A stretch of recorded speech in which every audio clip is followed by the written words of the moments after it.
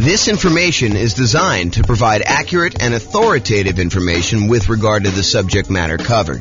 It is offered with the understanding that the presenters are not engaged in rendering legal, accounting, or other professional services. If legal advice or other expert advice is required, the services of a competent professional should be sought. Welcome to the Midland Real Estate Investing and Real Estate Financial Planning Podcast.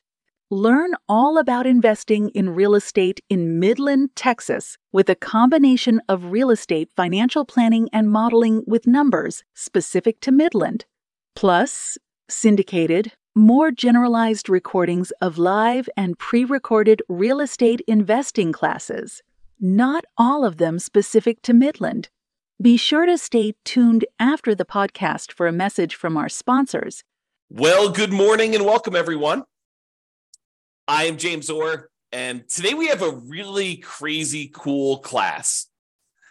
This is the class where we talk about the classic discussion, the classic question of, is it better to put 20% down or to put 25% down when buying rental properties? Should I put 20% down? Should I put 25% down?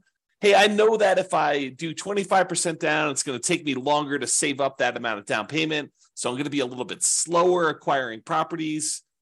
But, putting 25% down, I do get a little bit of a bump to my interest rate. I do get a little bit better interest rate, and I'm borrowing less. So my overall cash flow will be better.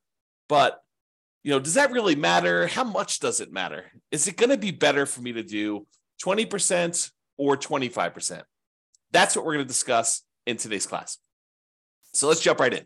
So what I did is, this is part of a new series I'm doing where I kind of compare these classic questions, these classic dilemmas of, should I do this or should I do that? The one we've done before this was, should I put 5% down as a nomad, buy a property, move in, live there for a year, and then convert it to a rental, put much less down, or should I forego that model and actually put 20% down? I think it's what I did the last class. And so we're going to go through a whole series of these of, should I do this or should I do that? And how much better is it? How much worse is it? Is it universally better? Is it better in all of the different cities that we model? Or is it only better in some cities? And is it just marginally better? Or is it like ridiculously better that you would be dumb to do the other strategy? So we're going to go over all that. So what I've basically been doing is this. I wrote this real estate financial planner software, and it allows me to go and do these financial modeling where we can go ahead and say, you could basically set up a program to run an investment strategy. So for example, we can set up a program that says, hey, this is how much money I make. This is how much I'm saving. This is how much I would need to be considered financially independent. This is what properties look like in my marketplace, and they kind of go up in value over time, and interest rates may change or may not change. There's all sorts of variables you put in there, but we're saving this amount of money. Buy a property every time I save up a certain amount for down payment, plus some reserves, plus some closing costs. And then as soon as I get enough to buy the next property, go ahead and buy that. And let me know when I reach financial independence, and let me know what my net worth is. And let me know all these different measures of risk so I can find out if a strategy is riskier than not. So I went and I do this. I can create these kind of models for any given set of assumptions. And so what I did is I created a list of 300 U.S. cities, the most populous 300 U.S. cities, and I put in their kind of like median home price and kind of rent for what you'd get on that type of property, and their tax rate and their kind of like their insurance rate, and so all these different assumptions about all these different cities. And I also set up so that it says, hey, if you're working in a city that has a higher cost of living, you probably earn a little bit more, which also means that you need to replace a little bit higher income in order to be considered financially independent. So even though you may make more in a certain city, you actually have to overcome that as a hurdle to be considered financially independent in that city as well. And so I did these models in 300 cities for somebody who is buying 20% down rentals and someone who's buying 25% down rentals. And so now we can kind of compare the aggregate data of all these and see universally or certain markets if it's better to put 20% down or 25% down. So that's what we're doing here. So this is what we're comparing. In both scenarios, whether you put 20% down or 25% down, I've assumed in this particular set of assumptions that you are not buying an owner-occupant property first. You are starting as a renter and you are remaining as a renter yourself for the entire duration.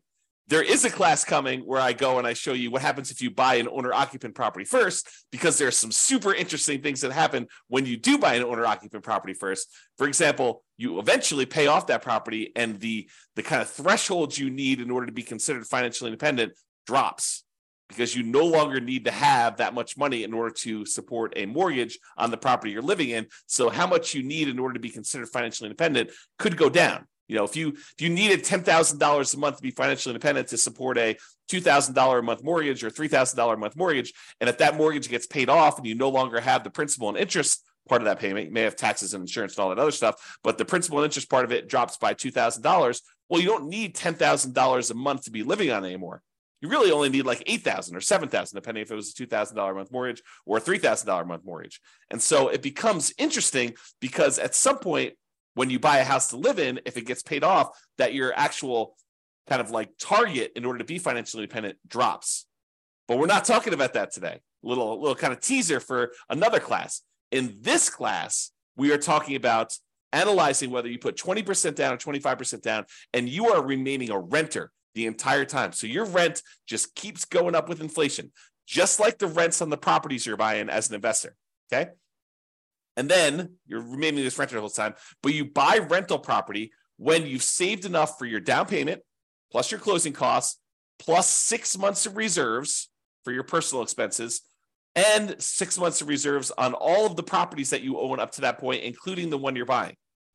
And additionally, you need to qualify for that loan based on a 45% debt to income ratio. So if you're buying properties that have negative cash flow, then that could hurt you moving forward of trying to qualify for the next property. You need to wait for the rent to kind of creep up enough for you to actually get a good debt to income ratio where buying the next property is acceptable, which is the reality, right? I mean, if you're buying negative cash flow properties and you go to the lender and you say, I want to get a loan, they'll be like, hey, you don't qualify. Your debt to income ratio is out of whack. So we do take that into account when we do our modeling. And it does come into play when we have some of these markets where cash flow is really, really hard. And I'll also point out, kind of jump to head to a slide I'm going to talk about in a little bit, we are not optimizing for cash flow. You'll notice throughout the classes I've been teaching recently, we've been really focused on all the different ways, the 88 different strategies that we have for improving cash flow on properties. Because right now in our marketplace, prices are up, interest rates are up a lot, and rents are lagging. So cash flow on properties is really hard in a lot of markets. And so we've been talking about all the different ways that we can go and improve cash flow. Well, I didn't do any optimization for this. This is sort of like me taking kind of a middle of the road, median sort of price property. And in a lot of markets, you're probably not buying median. You're probably going to buy a little bit below median. And I'm also just taking what a typical rent would look like in a property, not optimizing in any way. Okay. So with that being said, you buy the property when you have the down payment plus closing costs, plus 6 months of reserves for personal expenses, and 6 months of reserves for all the rental properties you bought up to that point. And you can qualify for the loan based on a 45% DTI, debt to income ratio. And we're going to buy up to 10 properties in total. So you'll have up to 10 rentals. Sometimes you don't get there. You don't quite buy 10, right? Most of the time you get very close. But then you're not buying an owner-occupant property living at all. With the 20% down one, you save up until you can buy 20% down, non-owner occupant properties, and then you put a renter in the property immediately, and you repeat that until you have your 10 rental properties total, based on your qualifications and your ability to save for your down payment based on that. For 25% down, same thing. You save it up until you buy 25% down, non-owner occupant properties, so you put a renter in the property, and you repeat that until you have 10 rental properties with that one. Now realize, as I mentioned at the beginning, putting 25% down gives you a slightly better interest rate. And because you're putting more down, it means you're borrowing less, which means your payment is lower. When you borrow less money, your payment is lower. And because interest rates are lower, it's doubly lower. Not exactly 2x, but it's lower for two reasons. It's lower because your interest rate is lower, and it's lower because you're borrowing less. Okay. But it means slower acquisition because, at least in the beginning, because it takes you longer to save up a 25% down payment than it takes for you to save up a 20% down payment. So it's a little slower to acquire the properties, but with improved cash flow, your savings rate increases. So eventually it might be faster to buy those next properties because you have so much better cash flow. Super interesting. This is like the challenge, right? Like, what's going to be better when you do this? if you want to actually dive into my analysis, I put the URL here on the screen. I will try to remember to put it in the show notes for publishing this to the podcast and wherever else I publish this. But you can go click on this and actually see the most up-to-date results. Speaking of up-to-date results, I'll kind of like preview a little bit later in the presentation, but when I go and I do my analysis, I am not an expert on 300 US markets, right?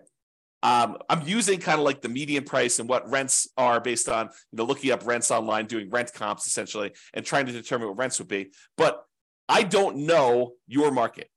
You know your market, and you can go look at my numbers. My assumptions are all published. You can go look at my assumptions and say, James, you're a little bit crazy. I mean, you should probably use a little bit better number for this.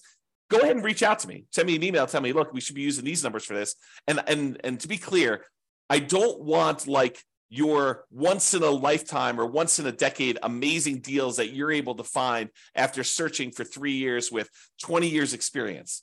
What I want is what a typical real estate investor, what an everyday real estate investor in your market could go and achieve, right? I don't want to have this exceptionally amazing type of deal that we run the numbers where your city always looks amazing because we picked this exceptional, unusual, really hard to find, amazing deal. We want to do more reasonable assumptions for doing the comparisons. Now, if you want to go and do your own modeling with your particular stuff, you go do that. That's up to you. Okay. But for as far as like doing the comparisons, please do reach out to me. I'm open to having you come and say, hey, James, your numbers are a little bit off here, maybe, and be nice. Please be nice. Don't go, James, you're absolutely wrong. You suck. Don't do that. Oh, man. Be nice about it. Okay. So go ahead and reach out and you could do that. And then if the reason why I gave you the link, though, is if we change the numbers and I change them in the database and I rerun everything, then all the numbers will change. And it'll change it for all of the analysis we do, not just this one, 20% to 25%. We'll rerun all of them and do all the comparisons. Because I've got 30 different comparisons so far, and I'm on my way to 100 plus. I have a whole bunch laid out. It's just a matter of time of getting in there and doing the analysis. Okay, but I digress. Okay, here we go. So how do we determine if somebody is financially independent? When we're doing this modeling, how do you say, hey, this person achieved financial independence at this month? Well, financial independence is really made up of 5 income sources, and the 5 income sources need to surpass whatever their target monthly income in retirement is, which I've set to be whatever they were making from their job.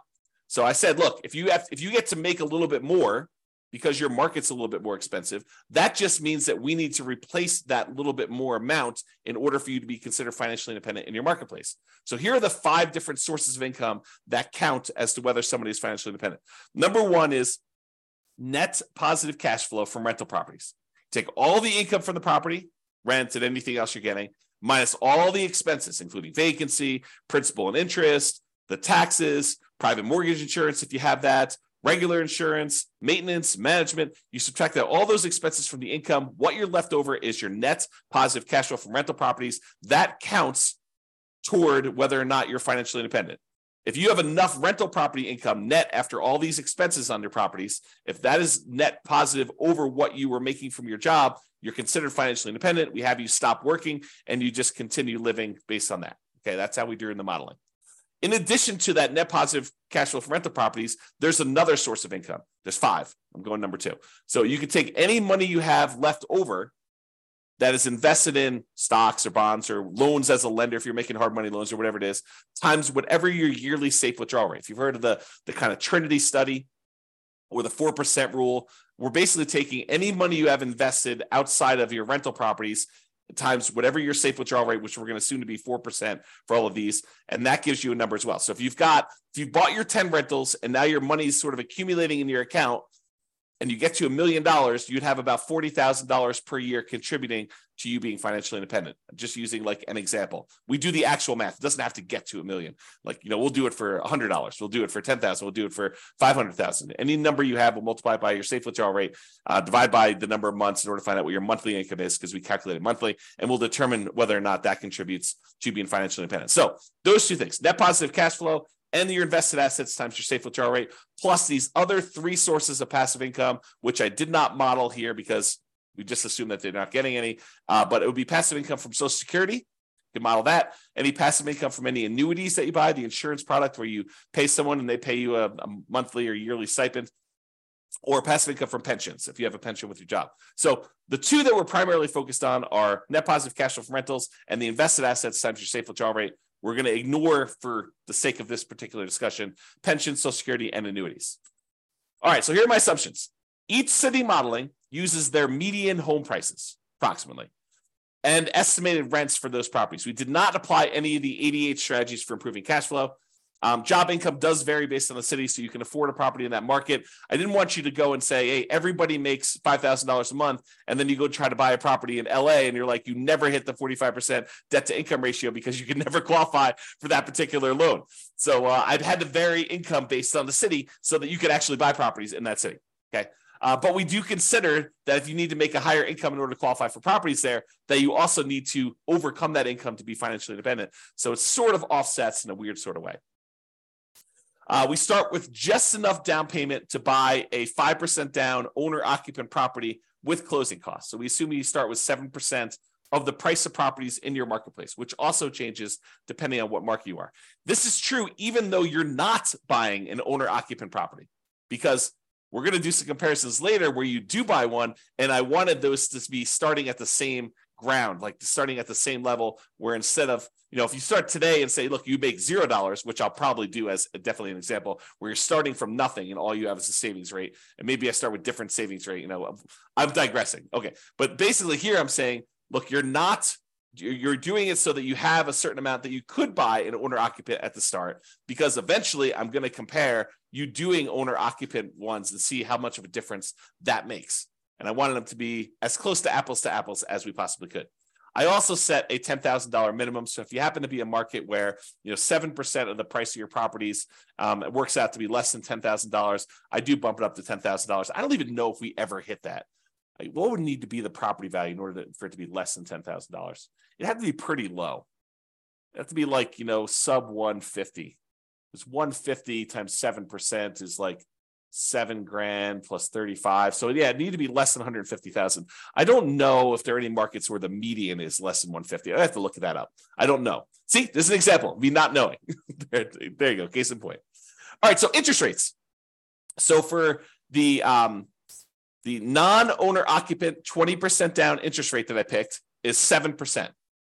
And if interest rates change over time, I will go in there, adjust it, and rerun everything for all the cities. And there's no private mortgage insurance because you put at least 20% down. So there's no PMI, but you're putting 20% down, and the interest rate for the 20% down loan is 7%.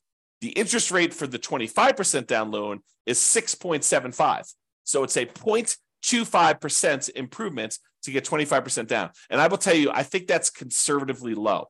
I think in most cases, the difference between a 20% down loan and a 25% down loan is greater than 0.25%. It's greater than a quarter point of interest rate. Okay. But that's what I did. I didn't want to give 25% down too much of an advantage, although maybe I should have. Maybe I should have done what reality was, but there you go. And I used to just model this out for 60 years. Because 60 years, even if you're 40 years old, that gets you to 100. If you're 20 years old, that gets you to when you're 80. But because some of these took more than 60 years to find out when they became financially independent, I just decided to extend everything to be 100 years. And I realized, James, I'm 50 years old. If someone listening, I'm 50 years old. There's no way I'm going to live to be 100 years old. So this running this 150 years, running to be when I be 150 doesn't make any sense. I get it. Even if you're 20 years old, running it for 100 years probably doesn't make sense for a lot of you. But I did it for 100 years just so you could see and so you can get a feel. For a lot of my measurements, I'm picking 40 years in the future as an arbitrary point. You can see all of my assumptions in detail. Just go to realestatefinancialplanner.com/model, MODEL, and you'll be able to see all the different modeling I'm doing and go to a specific city and see the drill down into the assumptions for your city and what you're doing and all the different variations I've done. That's all up there, at least for now. I may change it in the future, but as of right now, it's all open and available to everybody. All right, let's jump into financial independence. So when do they get to the point where all their passive income from the net rent, the net rental income, and also the invested assets times safe withdrawal rate, when does that exceed the amount that they were earning from their job? Well, if you put 20% down in 52 of the 305 cities, you achieve financial independence faster with 20% down. So about 1/6 of all the cities I ran, it was faster for you to put 20% down. However, in about 2/3 of the cities, 194 cities out of 305, it was faster for you to be financially independent if you put 25% down. Wait, what? So putting 25% down was actually faster in 2/3 of all the cities we tested than putting 20% down. And in 59 cities, it didn't matter. Didn't make a difference whether you put 20% down or 25% down. In fact, there were 25 cities where you never achieved financial independence, regardless of whether you put 20% down or 25% down in 100 years. Now, you may have a pretty significant net worth at that point, but your income from your real estate and the income coming from that safe withdrawal rate of any other invested assets never exceeded the job income that you had. But you could just go ahead and say, look, I'm going to stop working. I've got $3 million or $5 million or $10 million, whatever it is that you have there, and I'm just going to start depleting that. So you'll end up kind of losing your balance over time in some of those cases. Some of the cases you actually don't, you'd like run out of money. We'll show you those. Okay. So the key here is 194 cities, 2/3 of the time, it was better for you from a speed to financial independence perspective for you to put 25% down. So that's a win in most cases for 25% down. However, what's interesting is it's not universally true. So when you get in arguments with someone online, an online forum about it's always better to put 25% down, it is not. Or if you get in an argument with them, hey, it's always better to put 20% down. No, it is not always better. Sometimes it's better, sometimes it's not. And you got to go look at your city to find out what the deal is there. Okay? This is the distribution. In some examples, not today, in some examples, this is really an important chart to look at because you could visually see where the majority of the kind of cities are becoming financially independent. In this example, they're relatively similar. Yeah, sure. In some cases, the 25% down, there are a few more cities that achieve financial independence earlier. Yeah, that's happening here. But in some cases, it's faster to do 20%, faster to do 20% here, but you can kind of see that they're really relatively similar in shape. We'll find out later that they're not always like this. Sometimes it's like really skewed where one is much slower or one is much faster. But in this case, they're relatively similar. Okay, so what are we doing here? One of the questions we sometimes get is, James, is this a better strategy in more expensive markets or is this a better strategy in cheaper markets?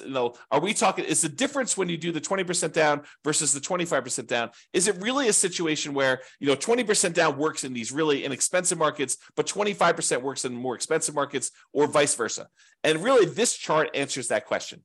So what this does is it shows you how much better 20% down is versus 25% down is, or how much better 25% down is versus 20% down is, depending on the color. So the green ones are ones where it's better for 25% down. You're achieving financial independence faster for all the green ones with 25% down. All the red ones are it's better to have done 20% down. But I'm plotting all along the bottom here what the price of the property was at the start. And here I'm showing you how many months difference it was. So you can see that in the $300,000 price range, that there are several spots where 20% down was better, and there are several where 25% down was better, depending on which city you're looking at. You can see that if you kind of just eyeball it really loosely, you can see there are quite a few more greens, and greens is where 25% down is faster. There's quite a few more greens toward the lower end of the price, but there's also quite a few more when you get higher. So what I would tell you about this is, just visually looking at this, there is a slight tendency for 25% down to work better if you have more expensive properties, because there's only a few dots, these two dots here where we have more expensive properties and it was better to put 20% down. So in general, there's more green dots than there are red dots because 2/3 of the time, 25% down is better. And that makes sense. We're seeing a lot more green. But we're also looking at this in terms of like how does it compare when you look at house price too? And you can see that the green ones tend to be more prevalent with these more expensive houses. Okay.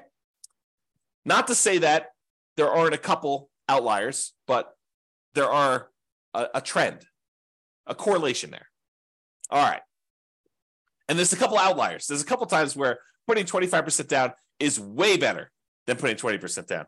And most of the time, though, it's, within, what is this here? This is probably about 50 months, so about 4 years. So most of these are less than 4 years better. So it's not like you're saying, hey, look, if I do 25% versus 20%, I'm going to gain 10 years faster to financial independence. No, it's not that significant in most cases.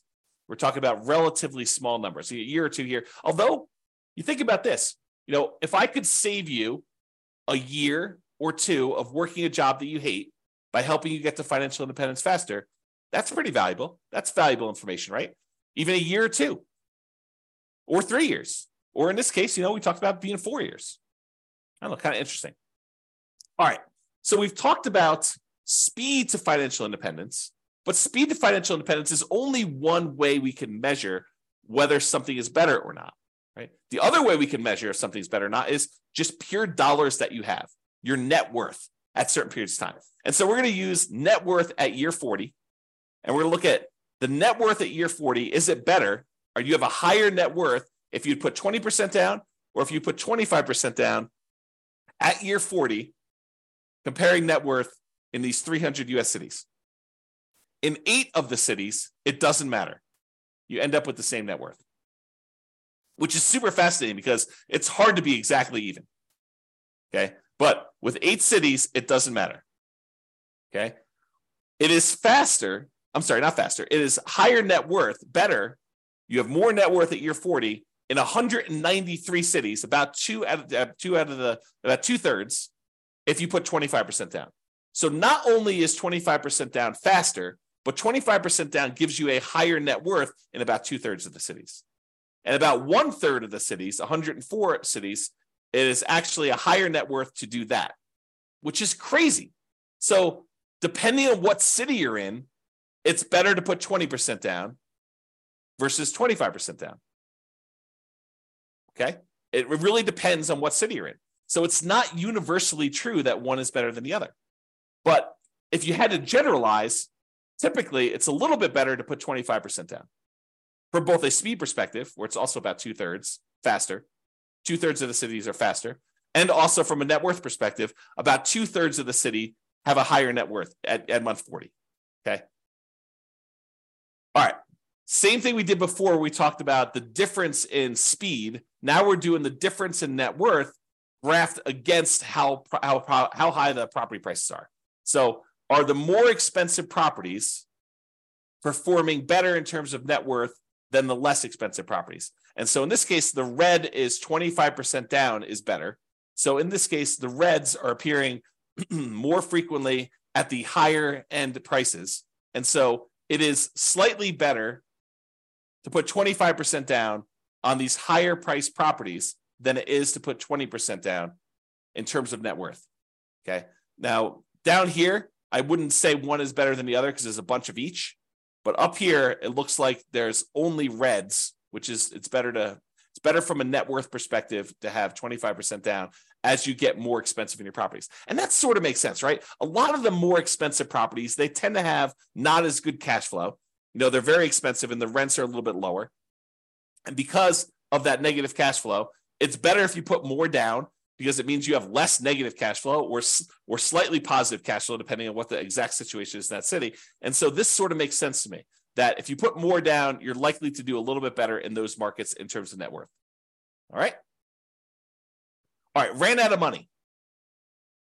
This tends to be in expensive markets, which I'll show you here in a second. And we did not apply any of the 88 strategies to improve cash flow. But in some of these markets, you end up having so much negative cash flow that you end up running out of money.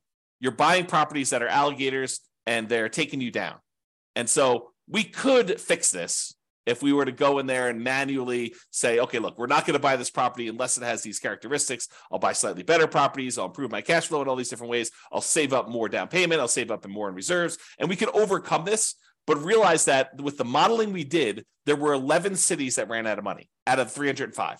11 out of 305. In 294 cities, it didn't matter. None of those ran out of money, but in 11 of the 305, you did run out of money, even with 6 months of personal reserves, 6 months of reserves for the property on all properties before you buy the next one.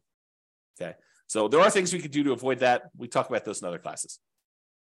So as far as which ones run out of money, it tends to be the more expensive properties. The overwhelming of things under $1 million. In fact, I can't see any under $1 million where it ran out of money. This really started applying when she got to about 1.25 million or so, and then all the way up to the really, really expensive properties where you have there. So if you happen to be in a really, really expensive market, we need to really pay attention to your cash flow, really need to improve that, to optimize for that, and take into account the negative cash flow you're going to have on those. Pick strategies that overcome that limitation. Okay? All right, so let's do a summary here. I've got two different versions of this slide. In one version of the slide, I'm taking the average. So I say, take the net worth at year 40 and take the average of all of the net worths of all 305 cities. So add them all up, divide by the number that I've got, and that gives you an average. But in other ones, another slide, I'm doing the median. So I'm taking all the net worths, I'm stacking them from lowest to highest, and I'm looking for the middle-most net worth. That's what median is, okay? Versus average, where you add up all of them, and then you divide by the number that you've got, and you've got an average. So I'm going to first start with median, and then I'll go to the averages, and we'll do the median a little slower, and averages we'll kind of summarize very quickly. All right, so median. At 40 years, the median net worth, when you put 25% down, is about $7.3 million. Of all the cities, that's the middlemost number. But if you put only 20% down, the median net worth is only about $6.9 million and change. So it's a difference of about $330,000, or a difference of about 4.7%. Now, honestly, that's not that big of a difference to me. A 5% difference, yeah, there is a difference, but we're talking about, a $330,000 difference on a $7 million net worth. Not super significant to me. So while 25% is better, it's not like crazy 2 times better or anything like that, right? It's marginally better if you think about it. And as an aside, we're talking about the net worth 40 years in the future. So the rule of thumb is, if you look at net worth 40 years in the future, we're really about a third of that in today's dollars. So a $7 million net worth is probably in that $2.3 million net worth today. That's what it would be worth in today's dollars. That's the rule of thumb. It's about 1/3. Okay, so net worth, a little bit better. Of the ones that ran out of money, the overwhelming majority of ones didn't run out of money. And so that's basically the same for median. No difference there. Each of them bought 10 properties on median. So the middlemost one bought 10 properties. So there's no real change there. And as far as how long it took them to be financially independent, the minimum target monthly income and retirement achieved month, the MTMIR, that's what MTMIR stands for. When we achieve that, it's a little bit faster for the 25%. It's 2 years faster when you look at the median. So what's 2 years of your life working a job that you don't want to work worth to you? Well, it's 2 years faster to put 25% down, which is about 4.1% faster. Again, not a huge difference from a percentage perspective, but if you don't have to work a job you hate for 2 years, that could be great. Now, if you love your job, maybe it's not a big deal. Right? If you're like, hey, I love what I do, I would do it even if I didn't get paid, awesome. But if you don't like your job, 2 years can seem like a very long time. So there you go. All right, so those are kind of like the metrics that we've got. So really, 25% down is slightly better. It was 4%, 4.7% better in terms of net worth, and 4% better in terms of faster speed to retirement, to being financially independent. But let's look at risk. Okay, so there's, I don't know, however many there are. There's 6 different measures of risk that we've got on here. One is rent resiliency. How far rents can drop before you would have negative cash flow. And if you're putting more down, you would think that that would make you less risky because your monthly payment is lower. So your rents could drop more before you'd actually have negative cash flow. So by putting 25% down, it should be less risky. And it is. It's about 10% 9.7% less risky over the entire 100-year period. This is not a snapshot in time. This measures risk over the entire period that you ran it. Okay. And there are other scenarios, not necessarily today, but there are other scenarios where the risk actually shifts. So it could be really, really risky early on and much less risky later on, or vice versa. It could be really, really low risk early on and much, much riskier later, or it could be sort of an even distribution of risk, which is pretty rare. You usually have spikes in there whenever you kind of increase certain things, but each risk curve is different. And it's interesting to summarize them, but it's more important sometimes to actually drill down and see what's going on an individual city basis. Okay, so we talked about rent resiliency, how far rents can drop before you'd have negative cash flow. What about price resiliency? How far prices can decline before you have negative equity? In other words, how much equity cushion do you have in your properties? And if you put more down, if you put 25% down, you would expect it to be less risky, which is true. So we have a 70% price resiliency on average for the 25% down versus 68 for the 20% down, or about a 2.9% difference. Again, that's not that big of a difference to me. That's almost the same, right? But 25% down is slightly less risky. What about debt to income? You know what? Your lender calculates a debt to income calculation to figure out what your debt to income ratio is before they give you a loan to buy a property. Well, we measure this every single month on all the properties that you currently own so that we can see what your debt to income ratio is on a 100-year term. And it turns out your debt to income ratio is better. It's lower for putting 25% down. You put more down, you have lower monthly payments for the amount of money you've got coming in, which is pretty much the same because you're buying the same properties. So your lower debt to income ratio means it's less risky for you to put 25% down. It's about 15% better for you to put 25% down. That's starting to become significant for me. That's an improvement. It's less risky from a debt to income perspective to put 25% down. What about if we took your debt load, how much debt you had in total, add up all the mortgages you have in this case, and we divide that through by what your total net worth is? We wanted to find out what the ratio of all the debt you're carrying is to your net worth. If I told you I have $5 million in debt, does that scare you? $5 million in debt. I owe $5 million. Does that scare you? Well, if I make $50,000 a year and I have $5 million in debt, that probably would scare a lot of people.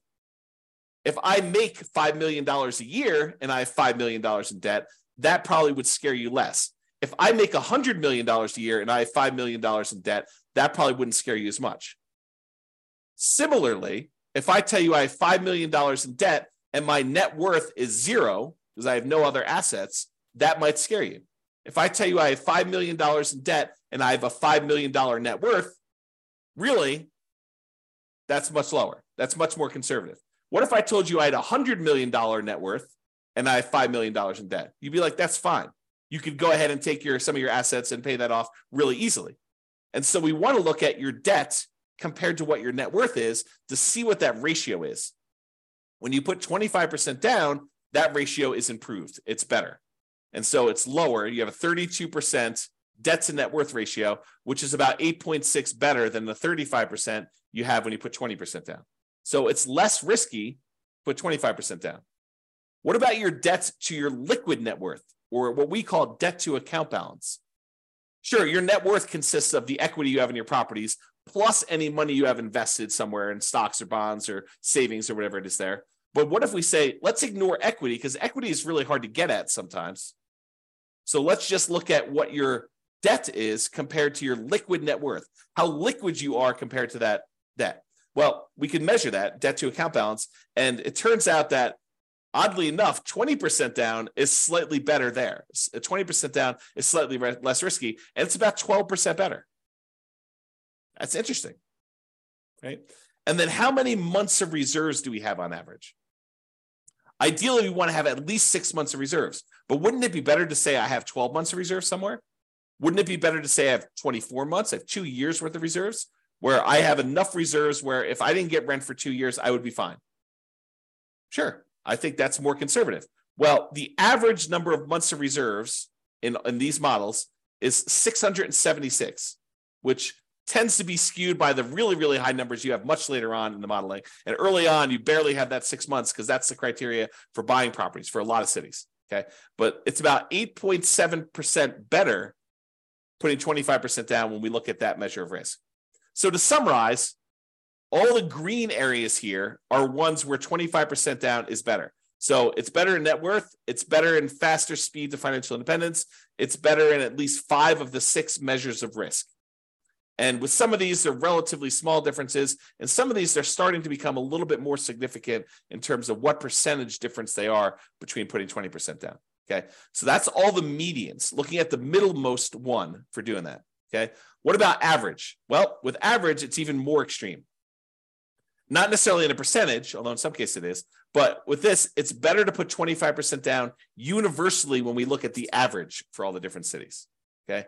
It's 0.7% better from a net worth perspective to put 25% down. It's 2.2% better from a speed to financial independence perspective to put 25% down. And then, it's much better for you to put, in the 10% range plus for several of these measures of risk when you're considering putting 25 or 20% down. So in general, it seems like 25% down is a little bit better. Not like all better, and it really matters which city you're in, honestly. Okay. Now remember, I've said this a couple times, you could apply the 88 strategies we have to improve cash flow to improve on these numbers. These are sort of like middle of the road numbers. We're basically using the median price property in the market and the rent we might be able to get on that property in that market. You could choose a better property and you probably would do better. And I do model some of these improvements. Like there are examples where I model and say, what if you could buy a property and get a 5% better price, or 10% better rents, or 10% better price, or you get slightly better interest rates, or you buy down the interest rate. Like I'll do all these different models and I'll compare them so that you can see what impact that has. Okay. Now, again, this is my call to action for you. If you're an expert at your local market, I am not an expert at your local market. And if you want to help me improve my numbers for the local market, reach out via email and I can update the numbers in our database to rerun all the scenarios to your market. And we can improve this so that everybody gets the benefit of being able to see how this compares. Now, I'm not trying to show best case that only a small number of real estate investors could expect to achieve. I really want to use numbers that any real estate investor in your market could expect to achieve. Okay? All right. Now, something interesting that comes up to some people here, and kudos for you, a little plus for you if this applied to you. So you're realizing that, look, we're buying these non-owner occupant properties. We're not moving into these properties, right? So we're buying investment properties. What if you live in a market where your market conditions suck? The economics of you buying rental properties in your market are just not ideal. Could you go and say, I live in blank city, but I will go invest in another city where the economics are much better? Sure, you totally could do that. And there's no local market limitation because we're not even buying an owner-occupant property in this particular case. But you could go say, hey, I'm going to live in X city and buy in Y city. And I did not model it that way. So you could do a lot better than what I'm showing if you just picked a different city that had better economics. All right. So that's it. In our current market conditions, our current price, current interest rates, or current rents, as of March 22nd, 2023, that's when I'm recording this. So if you're wondering, like, where was this? When was this that was happening?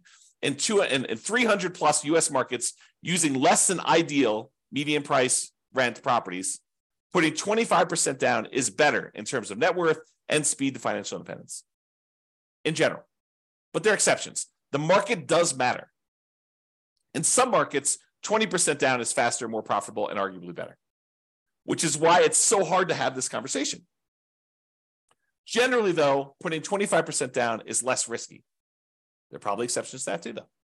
It's best if you look closer at your specific market and apply as many of the 88 cash flow improving strategies as practically possible to improve on your implementation. And if you go to the realestateFinancialPlanner.com/model, you'll be able to go ahead and see your city and the comparisons for your city and all that stuff. All right. That's all I got. This has been James Orr. I hope you enjoyed this. Hope you enjoy these kind of like the theme of kind of comparing these, because I'm going to do more of them, unless you tell me I hate them.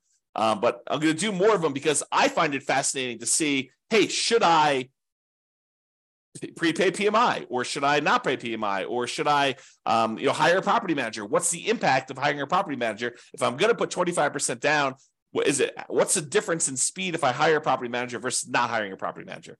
Or what is the difference in speed if I decide to pay off my properties early? If I take extra cash flow and I use it to pay off that, what happens if I take my money and I save it up until I can pay off a property in full? Is that faster? Should I buy 10 properties, wait till I get to the point where all of the equity in those can pay off 4 of the 10, and I sell off 6 of them to pay off the 4? Is that faster? So I'll do all of these comparisons and I'll show you which one's better, by how much, and how that changes risk characteristics too.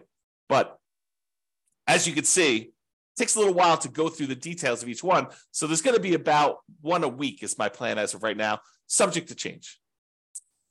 That's all I got for you. Hope you enjoyed it. This has been James Orr. Bye-bye for now. With home prices up, mortgage interest rates up, and rents up, but not quite enough to counteract the higher prices and interest rates, cash flow on rental properties in Midland is harder than ever. Book a call with the Real Estate Financial Planner to apply our proprietary 88 strategies to improve cash flow on your rentals. See the show notes for a link to schedule your call and improve your cash flow today. If you're a real estate agent, lender, or professional in Midland that wants to help our real estate investor listeners, consider reaching out to learn about collaboration opportunities with this podcast. We'd love to add more value to our listeners by having you assist our investors buy, sell, and finance their real estate investments. See the show notes to schedule a call to discuss collaboration opportunities